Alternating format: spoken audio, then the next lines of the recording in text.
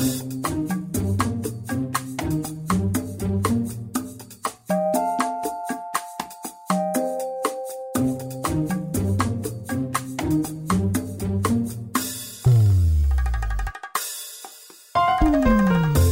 and welcome to the Gifted Life Podcast, where we have conversations about organ, tissue, and eye donation and transplantation. You can always find us at thegiftedlife.org. I'm Lori Steele. I'm Joey Boudreau. I'm Sarah Blakemore. Coming up on The Gifted Life today. Birth tissue donation. What is it? What's it used for?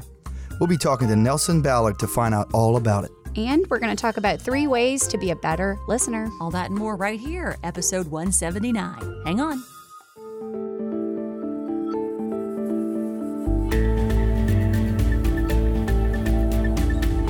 Here on the Gifted Life Podcast, we are honored to have Nelson Ballard joining us. Hey, Nelson. Hello. Nelson serves as the manager, the training and education manager for Sharing Miracles, which we love that title, but what you do is so amazing as well. So Sharing Miracles, what is it? Well, Sharing Miracles is a division of Tissue Tech, Inc., and we handle the procurement of the tissue, specifically birth tissue, placentas and umbilical cords, for the transplantation use into different biologic products. So what type of products would you guys be transplanting that into? Well, Tissue Tech, Inc. specializes in unmet clinical needs. So what that means is that any area within the medical industry where there is a specific difficult case where wound healing is involved, where we can make an impact, where currently there isn't something that is available for that kind of treatment course. So a couple of different examples would be advanced diabetic ulcers or disease processes of the corneal surface, and helping those difficult wounds to heal effectively and restore good quality of life to those individuals. So what exactly is it about the birth tissue that makes it special? That why would it be used over other means that we I'm going back way back in the day, for all of our wound care means that we had before? No, that's an excellent question. So the course that would be traditionally used for wound management in some advanced wounds could be amputation, or some of the other products that are available made of both natural and artificial barriers only focus on decreasing the risk for infection and creating a solid barrier across the wound for the matrix of the body's natural building processes to take place. Mm-hmm. What's special about birth tissue is that in fetal development, the baby doesn't actually have scars. They don't go through inflammation and scarification in the same way that an adult does during their healing process. So leveraging that base technology that's already present naturally in umbilical cords and amnion, we're able to reduce scarring and inflammation and help to heal areas where there's not good oxygenation or poor circulation. So is it also? So I'm trying to wrap my head around things. So a little backstory, personal backstory for me. I had a baby just over a year ago, and I know my wife had looked into and we actually went this direction with cord blood. Kind of I think it's called cord blood registry is where we went, and what we were understanding is because of the stem cell portion, the regeneration portion of that, it could possibly help our child if something should happen later on. Is this some of the same idea here, some of the same science behind this? So or is that a completely different thing? No. So this is an excellent question. So there's 2 different directions that we'll go with this. So the first thing is that the cord blood banking and also cord blood storage for your own private banking are 2 separate things. So if you bank the cord blood for yourself for future use, just as you described it, you can heal some disease processes, and there are some treatments that can be made with the stem cells, from that cord blood. Additionally, there is a bank, just like there is for blood banking, for storage of donated cord blood, which can then be used for the community, not specifically allocated for you. Now, the processes that are involved in those are specific to the stem cells and are typed and cross-matched, just like a blood donation. What's different about the birth tissue is that it recruits the stem cells that are already in the recipient's body, and it helps to build across that matrix. Can a person donate both cord blood and be a birth tissue donor? Yes, they sure can. So with the Sharing Miracles program, we believe that all donation is sacred. Even though we're not directly involved in organ and cadaveric tissue and donated tissue donation, we support that mission, and it's ingrained as something that is inherent to our culture and our community. And we really want to advance all donation as a whole. So who can donate and walk us through the process? I'm a mom of 3, but I haven't had a C-section, and I'm seeing that is mentioned in your information. But kind of walk us through if you can. Absolutely. So so first off, I'd just like to mention that it's really the baby who's the donor, because the placenta and umbilical cord really do belong to the baby. But the mother, of course, is responsible for giving that informed consent on behalf of the baby. And we really like to look at this as kind of a shared donation between mother and baby, kind of together, sharing this with the community. Who's qualified? Any mother who has a scheduled C-section can donate, of course, with, I'm sure that you were going to ask about this a little bit later, but the donation process is very similar to other donations. So she would have to fill out an informed consent. We would explain what the process looks like, how the tissue will be used, how it's going to benefit the community. And even though we view this as a low risk, high reward situation, we explain everything that goes into it so that they're aware and they're making a consent based on, good, solid information. Then we complete a donor risk assessment interview, which, very similar to the questions that you'd be asked when you donate blood, just about travel and different social history. We'll review the prenatal, postnatal, and infant medical records. Their physician will complete a physical examination of them and share that information with us. And then, like all tissue products, a medical director at our organization will make a final determination based on the serology results, for infectious disease testing and all of those components that we just discussed previously, to make sure that the tissue is suitable for our criteria and safe to make products for people. It sounds exactly like our process. Yeah. It's funny as you're explaining very it. Similar. Even the DRE, we call it, of course, the DRE, but the donor risk assessment interview.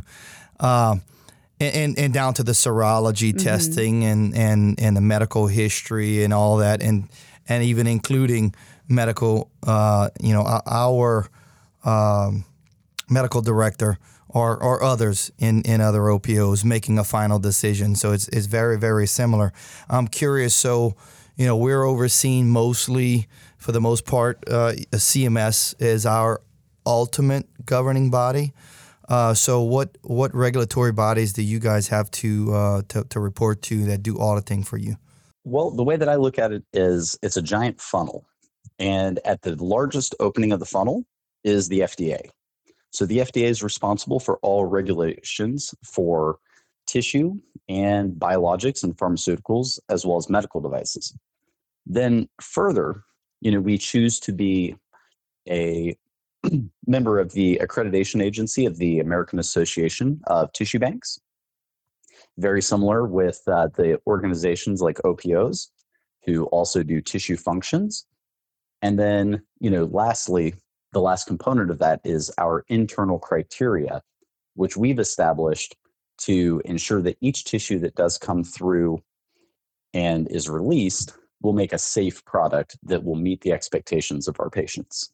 Just so, we can understand and our listeners can understand, what happens with the birth tissue when people don't donate it?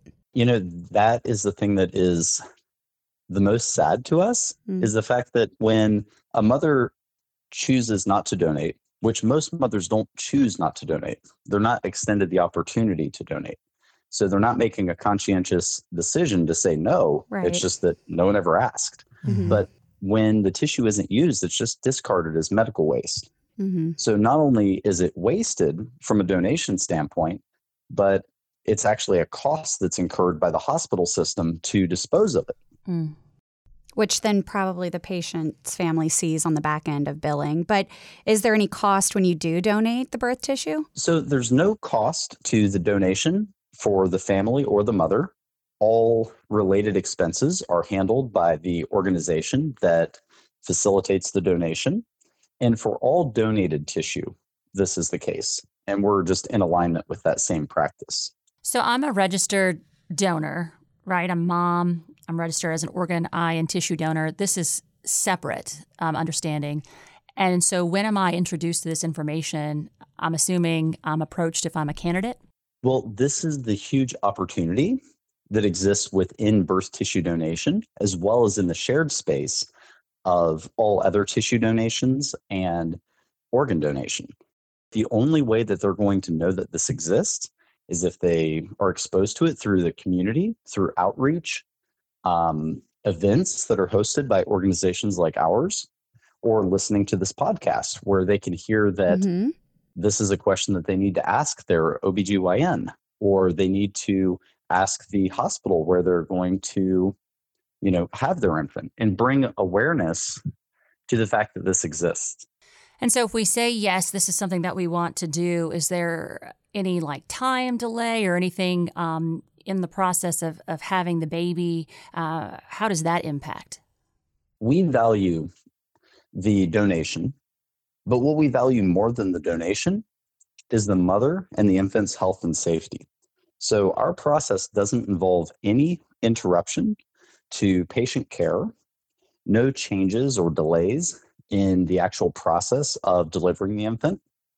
And we work with those healthcare providers and that team that's taking care of the mother to ensure that everything we do is happening in synchrony with their work.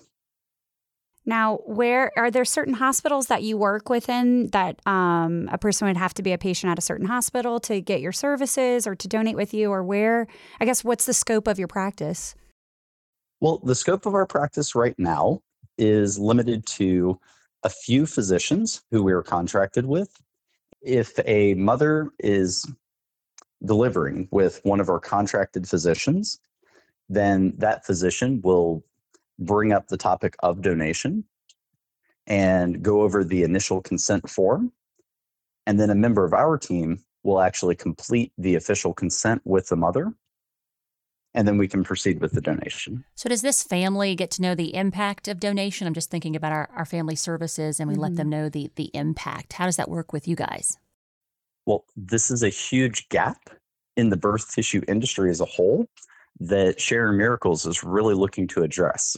And that's, well, just to kind of segue for a second, not to avoid your question, but due to federal regulations, you can't compensate someone financially for making this decision to donate. Mm-hmm.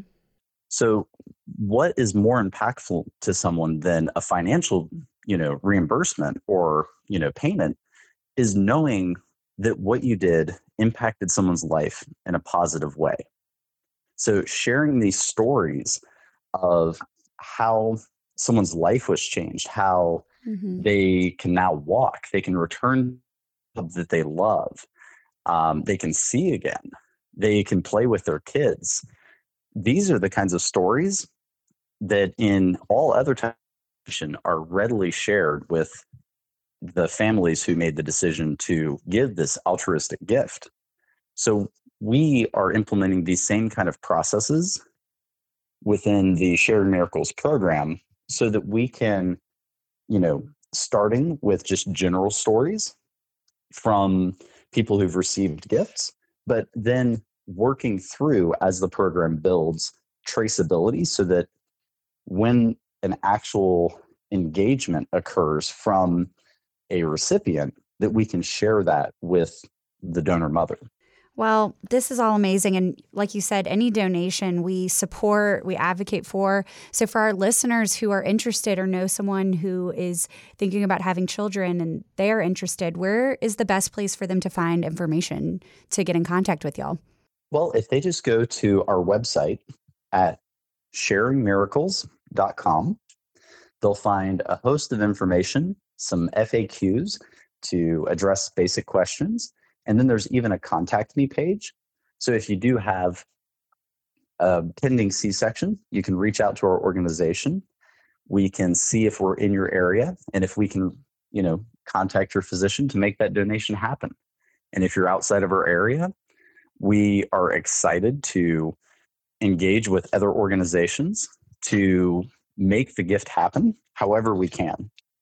Do you have how many donations made to date? How much of an impact you guys have made? That's a good question. I don't have those stats offhand, but what I can say is that to date, we've had 500,000 impacted recipients. Wow. That's amazing. We love to hear that. Yep. Still stewing on that. So That's pretty amazing, Nelson. These are big numbers. These are, and keeping in mind that, yes, 500,000 is a lot, but thinking about that each one of these donations, that's a person who can, see without pain. That's a person who is walking with maybe a toe that didn't have to be amputated. I mean, these people are very grateful. And I know that they just want a way to reach back out to these mothers to say thank you for helping them to feel better again. Yeah, absolutely. Amazing story. Sharingmiracles.com. Thanks for your time, Nelson. Not a problem at all. Thank you. We all learned a lot today. We appreciate it.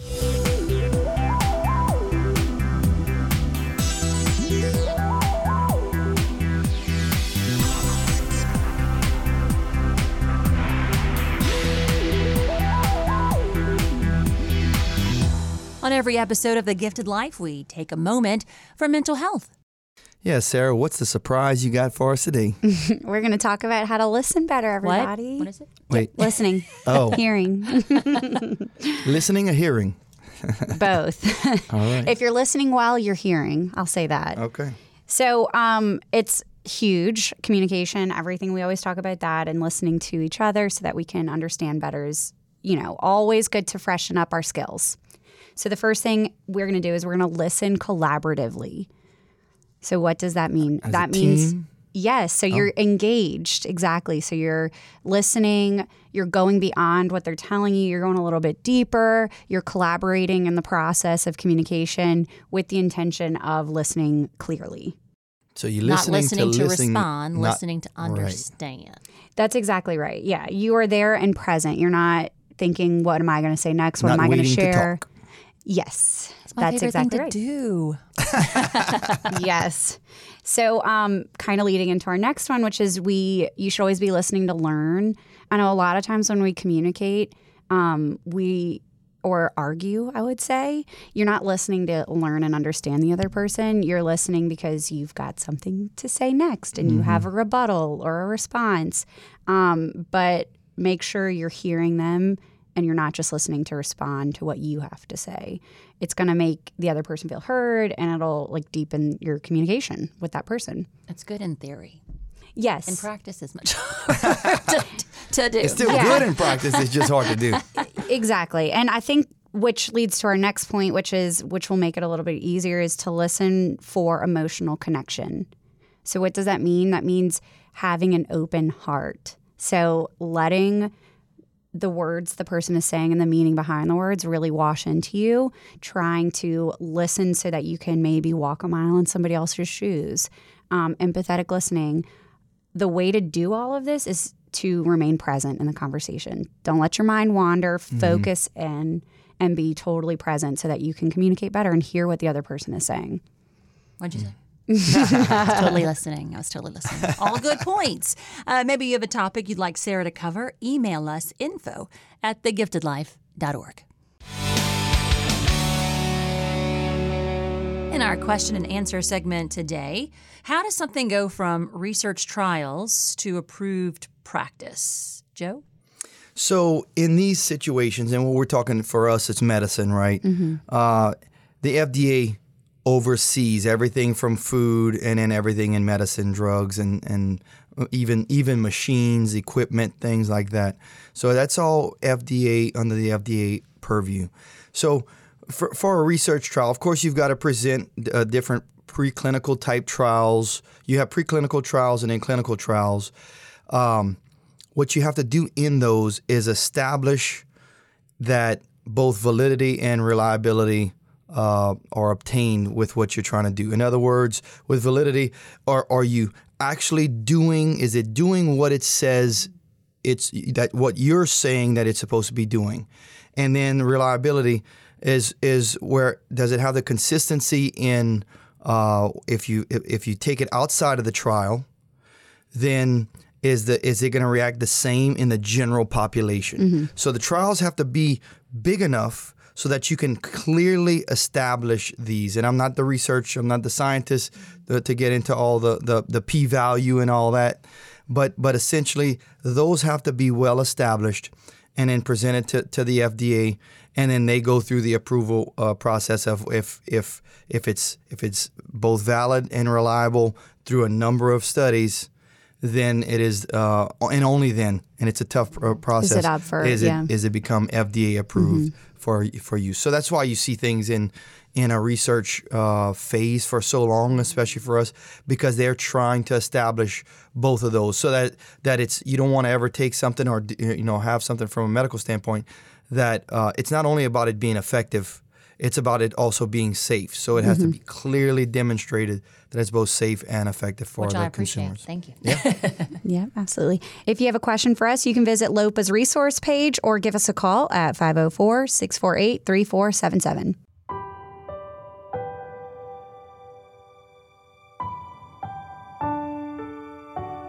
In every episode of the Gifted Life podcast, we honor a hero. Today's hero is Andrea Michelle Bolt. And we learn more about her from her family. My family was introduced to LOPA when my sister Andrea passed away due to a head trauma from an automobile accident in 1993. There was no doubt she would become an organ donor. It wasn't a hard decision. Several months later, my parents received a letter from LOPA sharing that the recipients had received Andrea's organs and to thank our family for the gift of life. Fast forward all these years later, and I wanted to know more about LOPA and any information I could get. My parents have both passed at this point, and the letter was nowhere to be found. So with the help of LOPA, I was introduced to Libby, and she was able to find some information that would help me. I was very lucky that she was able to find anything from so long ago. She helped me so much, understanding that Andrea is a hero. Every recipient, their families and friends, know her name. I had never looked at it that way before. A few weeks after our conversation, I received a package from Libby and LOPA with a Medal of Honor with Andrea's name engraved on it. It immediately brought tears to my eyes and my heart full of love.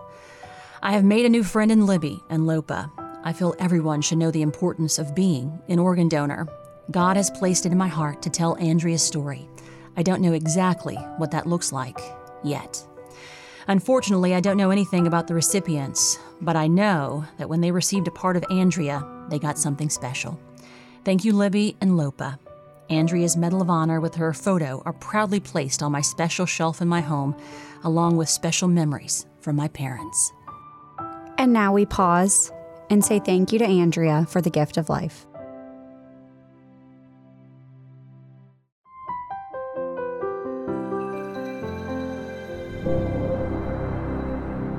And that is episode 179 of The Gifted Life.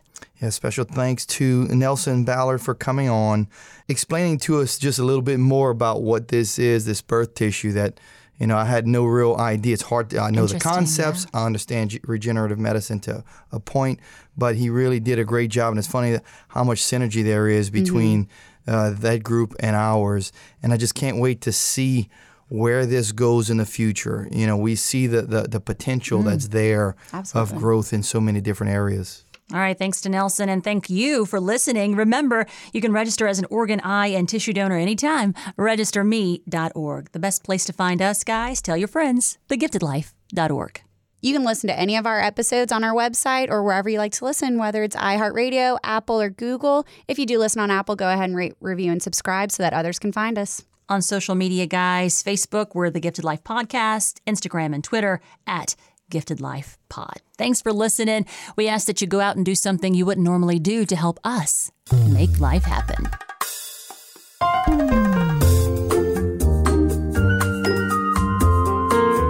This is a production of LOPA, or the Louisiana Organ Procurement Agency. The Gifted Life is hosted by Lori Steele, Joey Boudreau, and Sarah Blakemore. Our executive producer is Kirsten Hines. Producer is Shalon Caraway. Intern is Rebecca Ranum. And we are recorded, engineered, and mixed in our Covington, Louisiana studio by Troy Perez.